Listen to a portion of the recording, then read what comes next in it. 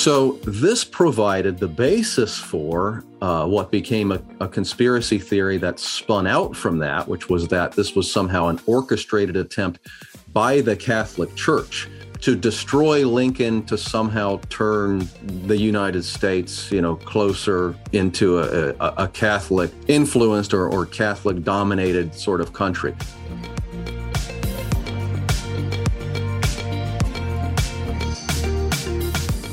Welcome to the Acton Line podcast, a product of the Acton Institute for the Study of Religion and Liberty. I'm Gabriel Jaja, producer. Kevin Schmeezing, Director of Research at the Freedom and Virtue Institute, takes you on a journey through American history to more than 24 sites and events that symbolize and embody America's rich Catholic past in his new book, A Catholic Pilgrimage Through American History, People and Places That Shaped the Church in the United States. You can find additional resources in the show notes of this episode, as well as previous episodes on our website at acton.org/podcast. If you like this program, you can help us reach even more listeners by sharing it with a friend and leaving us a 5-star review on Apple Podcasts. We welcome your comments as well. Acton Line is available on Apple Podcasts, Google Podcasts, and Spotify.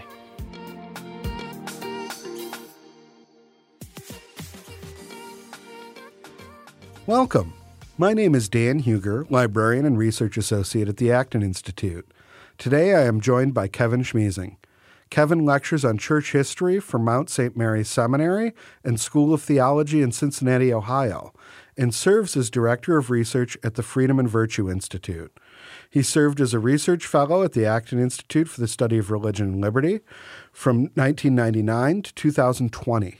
Schmeezing is co-host of the podcast Catholic History Trek on Spotify and YouTube, and has contributed to Catholic World Report and Crisis Magazine. He is the author of Merchants and Ministers and Within the Market Strife, and editor of One and Indivisible, Catholicism and Historical Narrative, and The Spirit Matters. His most recent book, and the subject of our conversation today, is A Catholic Pilgrimage Through American History, People and Places That Shaped the Church in the United States, published by Ave Maria Press. Today we'll be discussing a few of these people and places, the place of Catholicism in American history, and the place of Catholics in American life.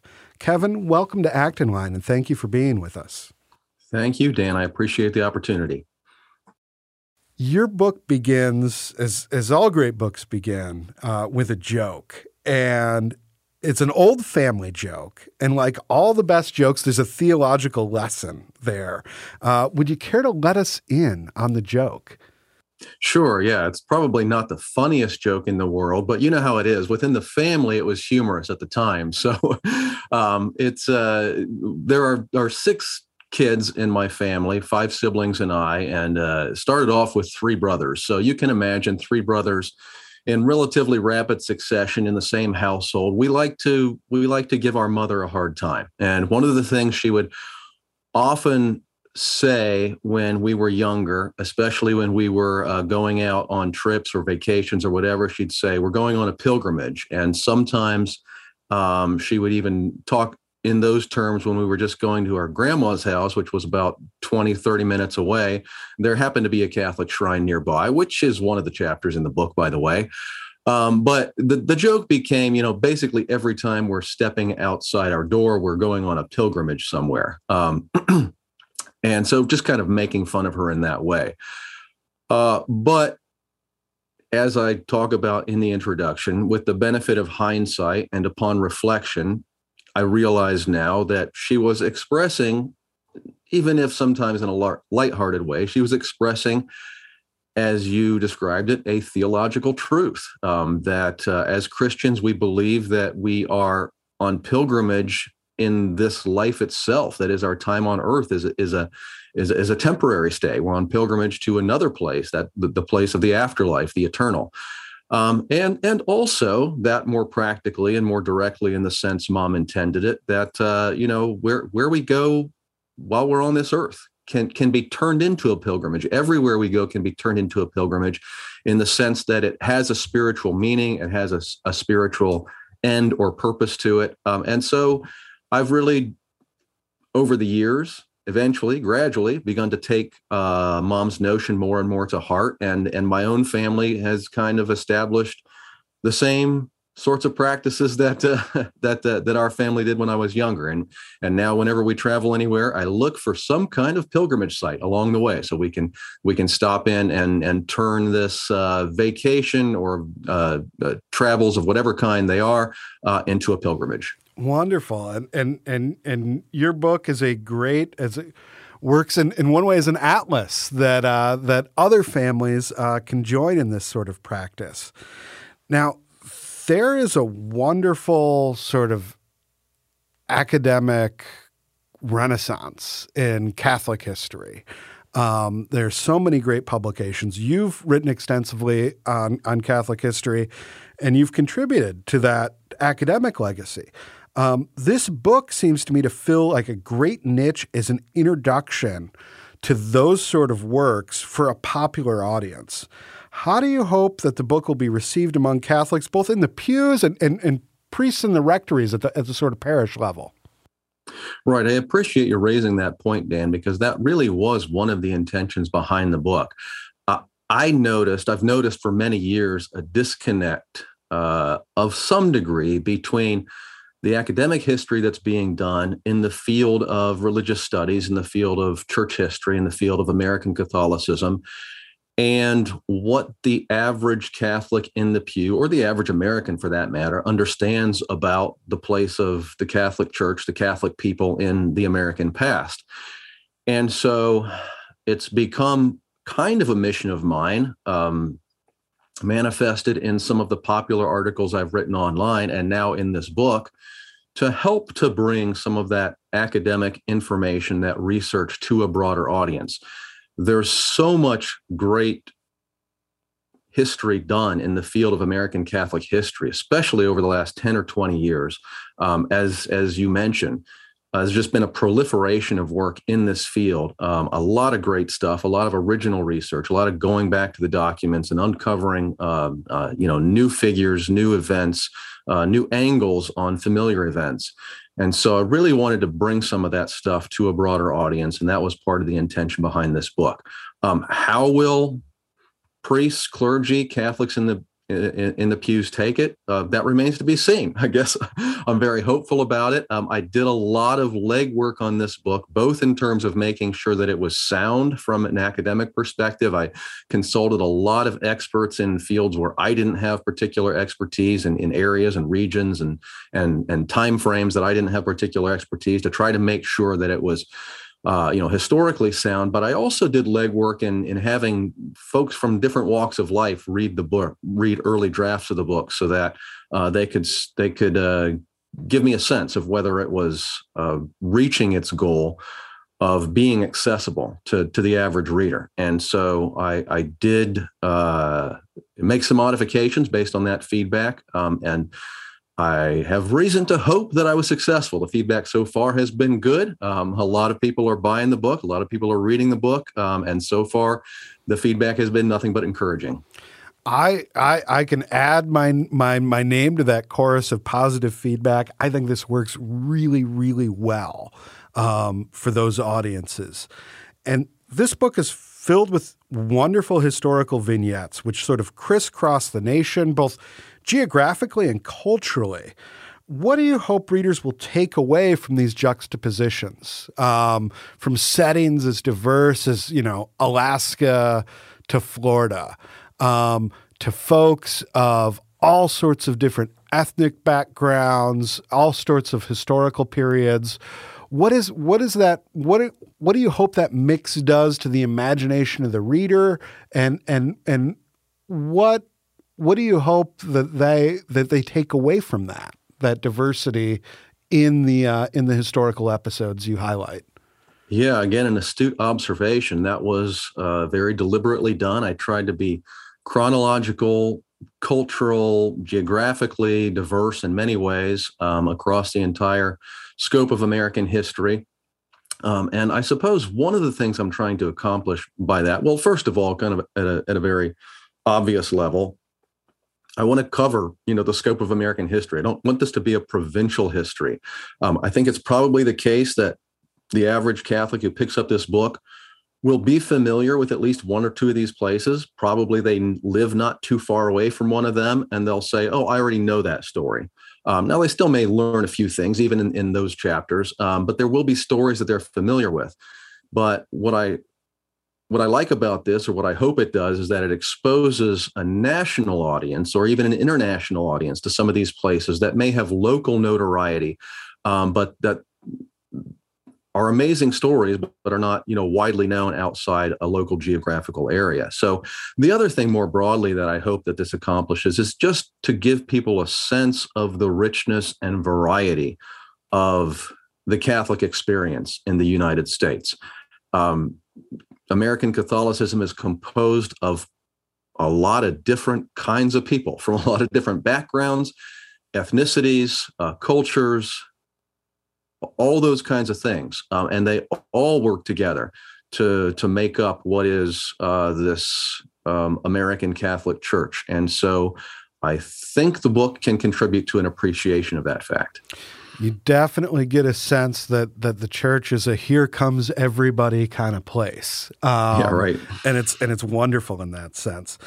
Now, I'd like to turn to actually digging into some of these places, some of these events. And I think a great place to start is St. Mary's City. Now, every American school child learns about Plymouth Rock and those first, Reformed Protestant settlements. But St. Mary's City, you might get a cursory, Maryland was a Catholic colony, but you don't have a real picture of what that meant painted for you oftentimes.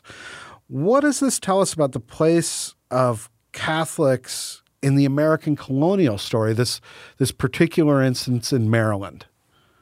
Yeah, that's exactly the backstory behind that chapter, Dan. It's a personal backstory because I was, and I'm not trying to diss at all the education I received. It was in many ways an excellent education, but I went through Catholic elementary schools and high schools for 13 years, and I didn't know a thing about the colony of Maryland, which is just kind of extraordinary. The American history I learned was the conventional narrative, which basically started at Plymouth Rock and in Jamestown. Those were the starting points for American history. And so as a Catholic, I just thought it was astounding that I knew nothing about this, what began as essentially a Catholic colony. It was really an ecumenical colony, but it was intended as a haven for Catholics. So St. Mary's City, the starting point for the colony of Maryland, 1634, the first two boats land, the Ark and the Dove. And this is an experiment in religious liberty, actually, because the colony of Maryland was granted to the first Lord Baltimore for the purposes of creating a haven for Catholics, because Catholics elsewhere in Great Britain, in England, had a fairly difficult life in the 17th century, in the post-Reformation era. In large measure, at least the public expression of Catholicism was outlawed. And so it was thought that Maryland could be a place where Catholics could enjoy the practice of their faith in a way they hadn't been able to in England for some time. But more than that, it was, as I say, an experiment in religious liberty, because even on those first two ships that arrived, it was not exclusively Catholics. It was a mixture of Catholics and Protestants. And the idea was that both groups could get along in this new colony, kind of creating a new beginning for British Christians of both Catholic and Protestant stripes. I tell the rest of the story in that chapter. I won't go into the details here, but the experiment to some degree failed in the Maryland colony, at least in the near term. But I think one could say that it was picked up in the American colonies more broadly, and eventually given shape and enjoyed success after independence in 1776, and particularly with the ratification of the Constitution and the First Amendment, that this experiment in religious liberty eventually won out in the American experience. A promising start, maybe a false start, but leading to a contributing to a broader legacy. No, it's a fascinating story. Now, Catholics, as often, and this gets into a little bit of the turn in the story of Maryland, is Catholics have historically faced a lot of prejudice in the United States and been viewed by suspicion by other Americans. Now, one of the ways these sorts of suspicions often manifest themselves is they become a fertile ground for sort of conspiracy theories. And you detail one in particular, which took shape after the assassination of President Lincoln. What became known as sort of the Catholic conspiracy to kill the president? Yeah, right. Well, so this is not, as you know, Dan, because you've read the book, this is not an anti-American book, and I think we'll talk more about that later. With that said, I do not avoid or ignore the theme of anti-Catholicism and the difficulties and even the hostility that the church faced, that Catholic people faced in the United States. It comes into play in a number of the chapters, and the one you're talking about, the Lincoln assassination, is one of those. So as with much anti-Catholicism, there is a kernel of truth in the conspiracies that were circulating around the Lincoln assassination. So the basic story is this. Lincoln was assassinated, of course, in 1865 following the Civil War. And investigation after the assassination uncovered the fact that there had been a conspiracy initially to kidnap Lincoln and then later turning into an assassination attempt. So that was a fact. There was an assassination. There was a group of people who were working together to try to kill the president. It's also true that several of those people were Roman Catholics of one variety or another. And among those, the boarding house at which the conspirators met was run by Mary Surratt, and Mary Surratt's son, John Surratt, was involved in the conspiracy. Both of those are historical facts that I don't think anyone disputes, and both of those individuals were Catholic. So this provided the basis for what became a conspiracy theory that spun out from that, which was that this was somehow an orchestrated attempt by the Catholic Church to destroy Lincoln, to somehow turn the United States, closer into a Catholic influenced or Catholic dominated sort of country.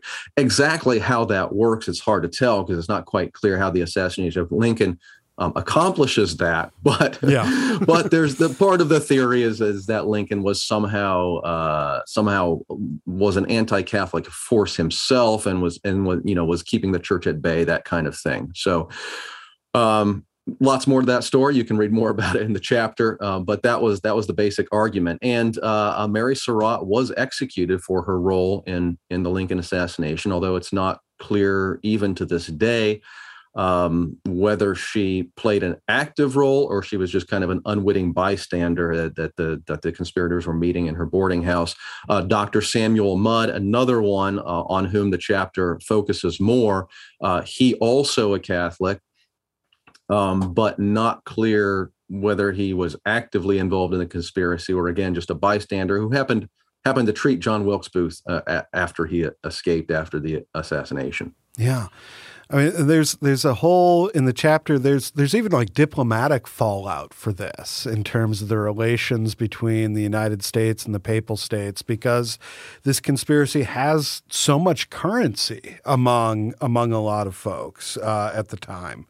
Now, there's this sort of anti-Catholic prejudice on the one hand, and then there's the nation's sort of long, troubling racial history of racial prejudice, animus, and even many times that being ensconced into law or just leaking into other institutions in the United States. One of the fascinating things I learned when reading this was about the nation's first Black priest who, there were no seminaries at the time open to African Americans. Could you let us in a little bit on sort of the struggles there and the eventual triumph? Right. This is one of my favorite stories, Dan. It's chapter 23 in the book. And in fact, I'll just mention this because this kind of highlights the very practical use of the book, which you alluded to earlier, as a kind of travel guide. My family actually used this book as a travel guide just about 3-4 weeks ago. We were returning from a wedding in Denver, a family wedding. And as I mentioned earlier, I try to look for pilgrimage sites along the way. And since I had just published the book. Actually, the book had not released yet, but I had my author copy in hand. So we took the copy of the book with us. And I noticed that Quincy, Illinois was near our trip, near our travel route on the way back. And I had never been to Quincy, Illinois, but I had written all about Quincy, Illinois and the story of Father Augustus Tolton for chapter 23 in the book. And so we read the chapter aloud as we neared Quincy. And then we, using the address that's listed in the book, we found the graveyard in which Augustus Tolton is buried. And we identified the concrete cross that marks his grave. And it was a really neat, edifying, meaningful experience for the whole family. So I recommend using the book in that way. Father Augustus Tolton, as you mentioned, the first identifiably African-American Catholic priest in the United States. And, kind of going back to the theme we touched on earlier, anti-Catholicism, Catholics were the victims of some of the weaknesses or failings of American society, but Catholics have also participated in some of the failings and weaknesses of American society. And racial prejudice is a good example of that. Father Tolton was an escaped slave. He fled with his mother as a child across the Mississippi River from Missouri to Illinois as a boy, found freedom in Quincy. They settled in Quincy. A difficult life in poverty especially through the early years of their existence there. But they had been baptized Catholics in Missouri. They were raised on a farm owned by Catholics. And so they began practicing their Catholic faith in Quincy, where there were several Catholic churches. At that point, there was basically a corner or a basement of one of the churches that was reserved for Black Catholics. And so they experienced their Catholicism in that way in Quincy. Augustus Tolton, as a boy, had the advantage of getting encouragement from some wonderful pastors, Catholic pastors, that came into his life. And one of them actually encouraged him to become a priest. He was astonished at the idea because he didn't know there was such a thing as a Black priest. Understandably, there weren't any in the United States at that point, but continued to get encouragement, felt the calling on his own from God and pursued it. It was not an easy path because there were all kinds of obstacles. As you indicated, no Catholic seminaries in the United States at the time accepted Black candidates, and they continued to deny Black candidates even as Tolton and his pastoral sponsors continued to bang on doors. They approached every seminary in the United States and were refused everywhere. The story is longer and more complicated than that, but eventually he gains admittance to the seminary in Rome, the seminary for the Congregation for the Propagation of the Faith, and that's where he's ordained. He's ordained in Rome, returns to the United States. Tragically, his life is cut short by illness, but he does enjoy a few years of ministry, especially among Black Catholics in the city of Chicago, but expresses a desire to be buried in Quincy, where he had his start. And so that's where his gravesite is, in Quincy, Illinois. And this is, I mean, there's several places in the book like this that, if you are planning a trip, you find surprising places that are surprisingly important.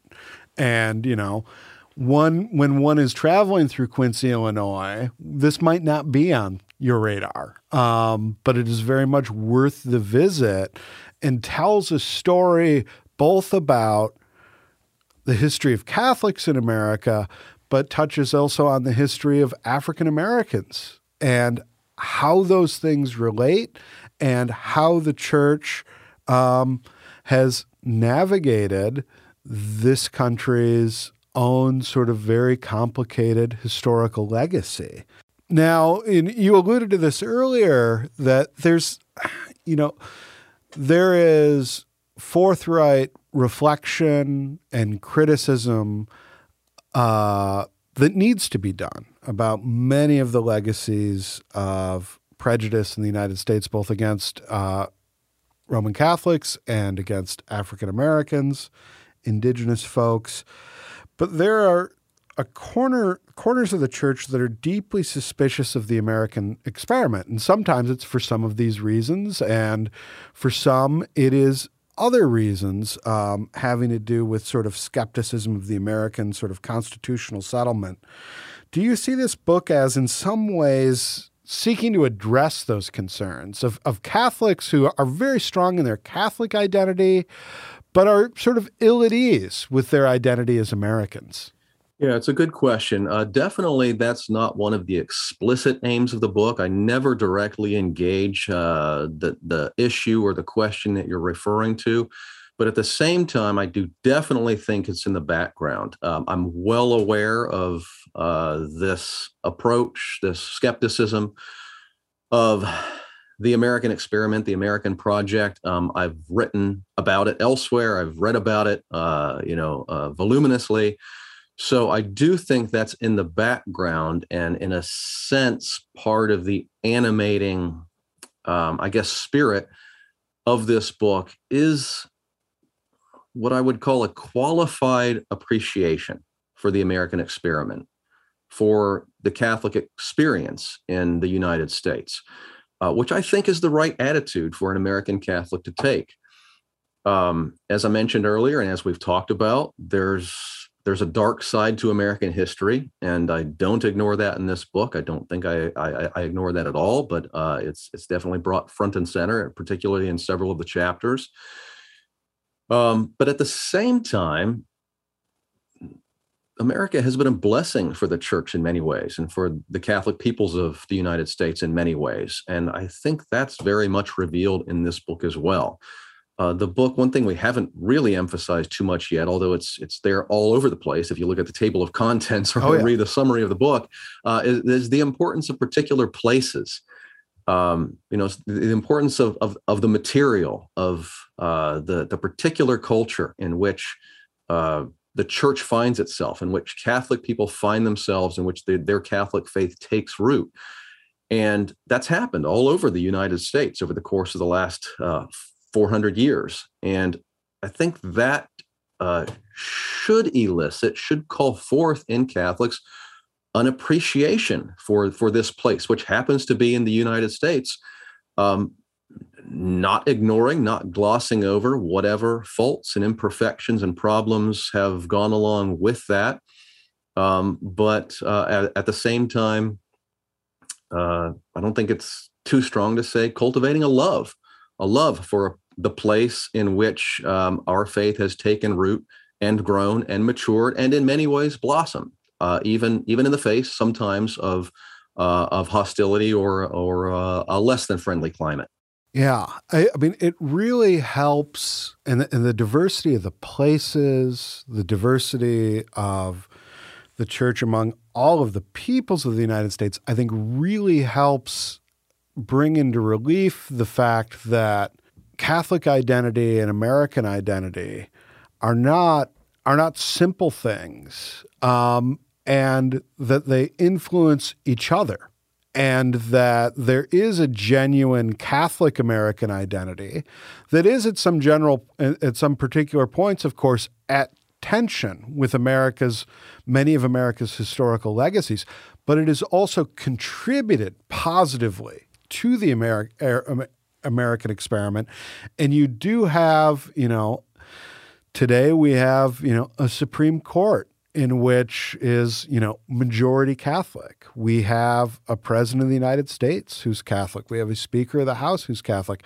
Now, those folks might have theological convictions we disagree with, but the fact that Catholics are so thoroughly integrated into American life is a genuine accomplishment.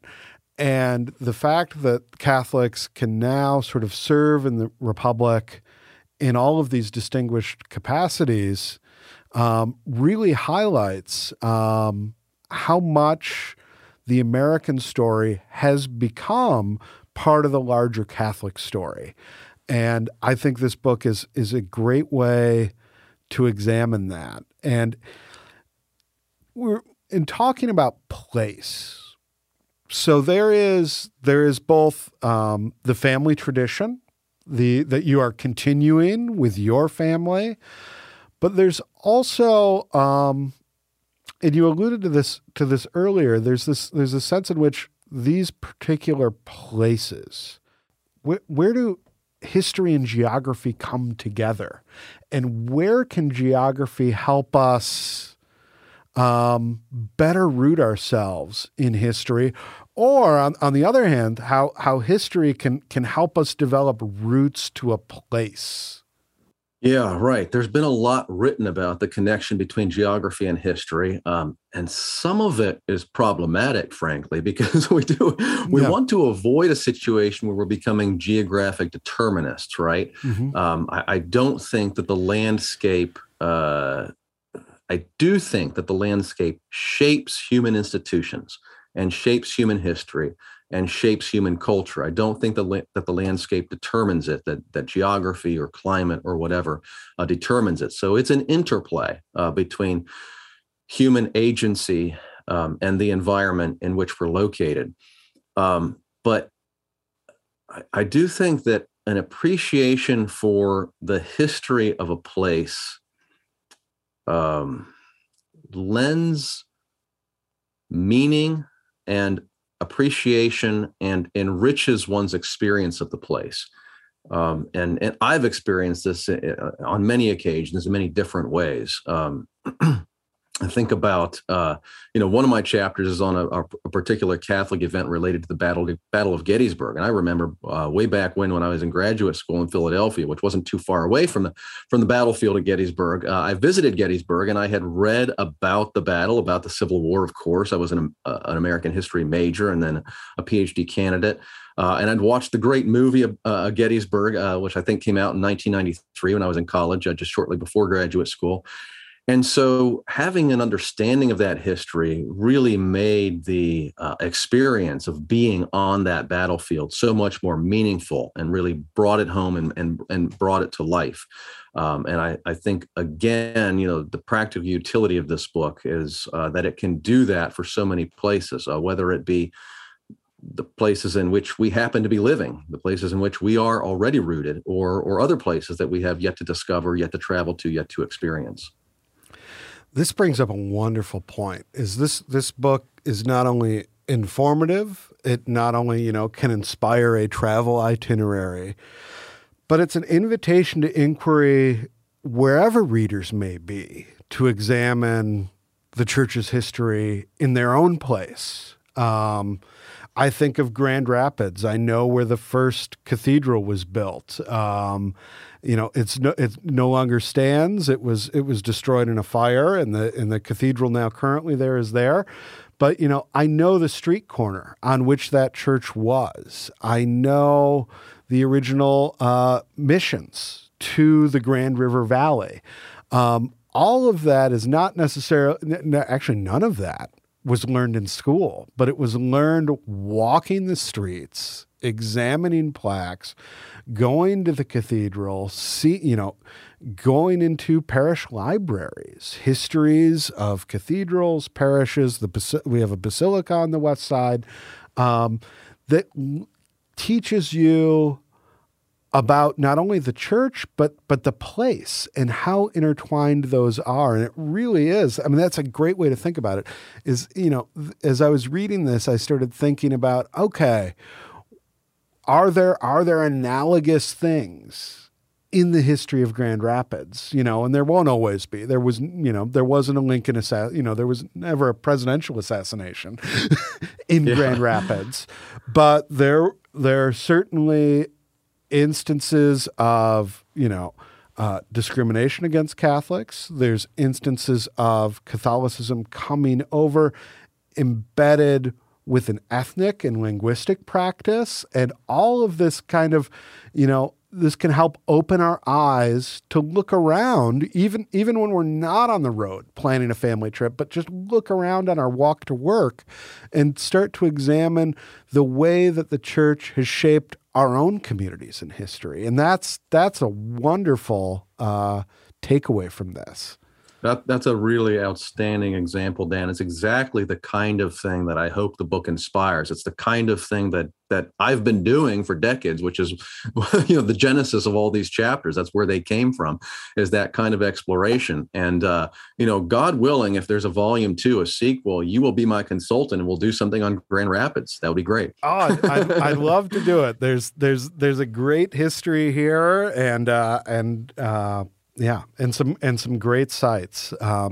Kevin, thank you so much for this book. I think this can be a real blessing to the church, and I think that this can be a real blessing to any Catholic sort of, trying to figure out, okay, how is the church shaped the nation? And how has the nation shaped the church throughout the ages, and how does it continue to do so in our own context today? Thank you again so much for this wonderful book, and thank you for being with us today and sharing it with us. Thank you, Dan. It's been a pleasure. As always, thank you for listening. Our team loves putting this podcast together for you. It's encouraging to hear from our listeners. Feedback is incredibly important to us because it lets us know what you'd like to hear more of, including the kinds of topics you're interested in most. If you have comments, feedback, or ideas for a show topic or interesting guest, you can email our team at producer@acton.org. Until next week, for Acton Line, I'm Gabriel Jaja.